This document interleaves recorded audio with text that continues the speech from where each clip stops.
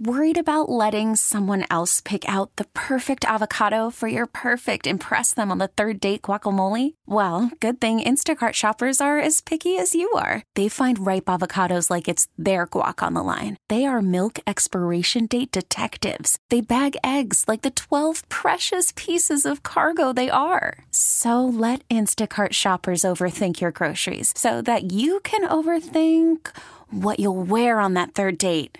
Download the Instacart app to get free delivery on your first 3 orders while supplies last. Minimum $10 per order. Additional terms apply. Hello. Hello, Russ. How you doing? Good. How you guys doing? Doing great, man. Thank you for joining us today. And Sure. I was just reading. I first saw McKamey Manor or one of your facilities on Dark Tourist on Netflix. I was intrigued by it, and then. Right. Reading a recent article in USA Today about your 40-page waiver you have participants sign. It says that there could be some shaving, some slapping, some unwanted dental work. There's been rumors of waterboarding and burying people alive. Why would people want to do something like this? This is not the haunted house where you get a Tootsie Roll at the end, right? Right. Yeah, that's a really good question. Why do they want to do it? I don't know, except that just dealing with all these individuals after all this time, just like in Dark, the guy was a big adrenaline junkie. And we get those kind of folks coming through, the ones that just don't get scared anyplace else. And they've kind of, they're longing for that time where they can feel that emotion again, whether it be riding a roller coaster or bungee jumping or skydiving or how it felt when they first went through their first haunted house. And I guess they're looking for that again, and that seems to be the kind of folks that we get. Now, just some of the stuff that I've read about, I've seen in the videos you post, which are excellently produced videos, by the way. Oh, thank you. Where did you learn this stuff? I know you spent a lot of time in the Navy. Did you torture people working for the Navy? Is this something from a Navy SEALs test of some sort? Where did you learn all this stuff? Well, I was in the military for 23 years, and then after that, I served as a veterans advocate working for guys who were separating the military. So I've been with the military for 36 years in one form or another. I learned some techniques. I learned some of my skill set in the military, but I don't consider it torture only because if you look at the reality of what I'm really doing, and the reality of what torture is, if for example, if that was truly really going on, then I wouldn't be here today on this lovely day talking to you guys. I'd be locked away someplace because no matter how much of a waiver you have or how big it is or how detailed it is, torture is still not allowed in the USA. So, but what is allowed is me using mental control with somebody. I use a lot of mind control techniques. I use a lot of hypnosis. A lot of folks don't realize that hypnosis is a big player in what I do. And when you hypnotize somebody, and I've never been hypnotized before, you can really make people believe really whatever you want to if you're good enough at that.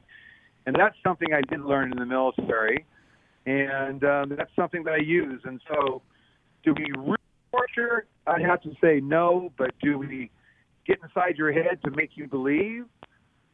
Yes. And so that's where it gets really scary. So the difference is there's a waiver, pretty much, right? Well, there's a waiver, but again, a waiver still doesn't make torture legal, is what I'm saying. Okay. So torture is not legal no matter where you are. And that's why I say, without giving away too much of the smoke and mirrors of the magic behind it, that we're not torturing anybody. Now, are you doing some rough stuff? Yeah.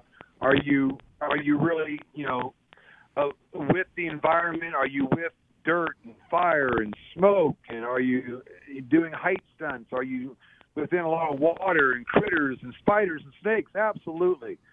But the real so-called torture is going to be in their mind. And their mind is is the asset I have in the way, the reason why I can do what I do. Right, because we only know what really scares us. And that's how you just seem to dig deep in there. Another thing that intrigues me about your operation, which is by no means, it doesn't look like it's half-assed at all. I mean, you do some pretty amazing things. If anybody's seen any of the videos, really, you go out all the way. And yet you only ask for a bag of dog food because you work a lot with area shelters. You have many dogs yourselves. How do you pay for all of this?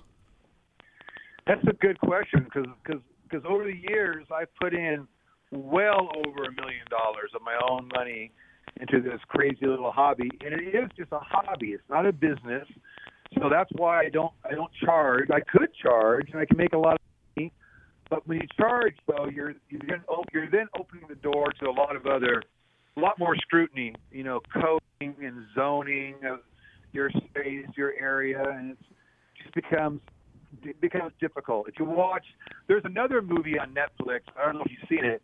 It's called Haunters: The Art of the Scare. Mm-hmm. That's a full-blown feature documentary, which shows all about the San Diego. It shows me trying to open up legitimately an operation and how it got shut down and how I lost $100,000 in doing that. So the haunt world is a very tricky world to make a living in. So either you're lucky enough to be successful, or you do it because you just love it for the art of the whole experience, and that's kind of where I'm at. And so, yeah, a bag of dog food is what it always has been to get you into the manor. And so I guess I'm the worst businessman in the world. I'm pretty sure. Yeah, but where does where is it? There's got to be some. I mean, do you have another job? I mean, it just seems like you're spent. It's the special effects, the equipment, the site, the whole thing. It just seems. And you said you were down $100,000. I mean, you must have some other source of income. I don't actually. I just have a small retirement from the military, which is very small. And luckily, throughout my military days, I was able to save some money. I have a nice little IRA, and so I just take money out of my savings account to run this thing. So Wow. It's crazy. It doesn't make much sense, does it? No, it doesn't at all. It doesn't make any sense.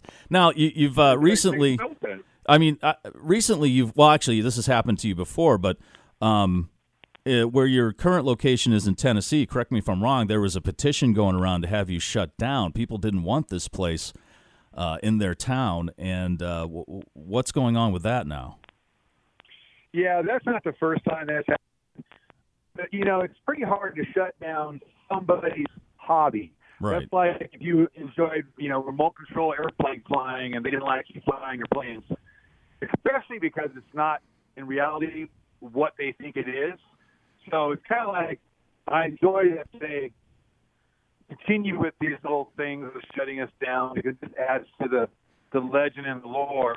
But I don't think that's ever going to happen because all it takes is for the officials to come out and really see how the operation works. And they're going to go, oh, you're kidding me.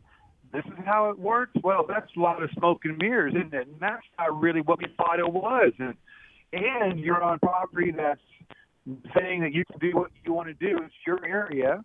And it's undesignated, as they say. And you're not really actually hurting anybody. And, wow, this is just a hobby. So we're sorry to bother you. So that's kind of how it's going to end if they try to push this. But, people get on their little high horses and they run with it and bless their little hearts. But those people don't really understand what's really happening here. And clearly they're not talking to people who have really taken the tour. And but so people are going to do what they're going to do, and there's not much I can do to worry about that. And I've got to kind of ride out the storm, so they say, Have you sent out invitations to local officials or any? Oh, absolutely. From day one. When I first got here, without even knowing anything about me, they put out this big letter saying, run him out of town. It was a notice to all the citizens that crazy guy is now here, and here's his address, and if you don't want him here, go get him. You tell him you don't want him in your town. I mean, it was crazy. And I had a bullseye on my back. And I invited out the county commissioner because he's the one that started this whole letter thing up, and the district attorney and all law enforcement. And every show, any show I do, I tell them, you guys are welcome to come out here unannounced anytime you want. Bring your cameras with you. Bring anyone to come watch. But they never take me up on it. Nobody has ever even been out here to see a real show. So, they make all this big hubbub about everything, but they won't take the time to even come out and even talk to me. The county commissioner, the one who put out that really ugly hate letter, he still, to this day, 3 years later, has never spoken to me. He knows nothing about what the manor is or how it really works. All right. So that's a little bit frustrating. Wow. But yeah, I make that offer every single show. Wow. Well, Russ McKamey, thank you for joining us. Is there still a 20,000 person waiting list to get into the McKamey Manor? Yeah, it's more than that now. And let me say to your folks out there listening that if they're curious about watching the live feeds, or if they want to join the group and become a member, all they got to do is go on Facebook and type in McKamey Manor, look for the group that's got like 21,000 people in there, and then join the group, and then reach out to one of the admins or moderators about taking a tour, and then we can start the screening process on you and see if you can get in and take this fun show. And it really is fun. I know it doesn't look like it's fun, but actually in reality it's a lot of fun. All right. Well, I know that the first thing that you'd tell me that I wouldn't even set foot in the house is just by telling me there's no coffee. I'd just be like, that's it. That's my biggest fear ever, is that there's no more coffee. No coffee. Yeah, no coffee. But Russ McKamey, thank you very much. This episode is brought to you by Progressive Insurance. Whether you love true crime or comedy, celebrity interviews or news, you call the shots on what's in your podcast queue. And guess what? Now you can call them on your auto insurance too, with the Name Your Price tool from Progressive. It works just the way it sounds. You tell Progressive how much you want to pay for car insurance, and they'll show you coverage options that fit your budget. Get your quote today at Progressive.com to join the over 28 million drivers who trust Progressive. Progressive Casualty Insurance Company and Affiliates. Price and coverage match limited by state law.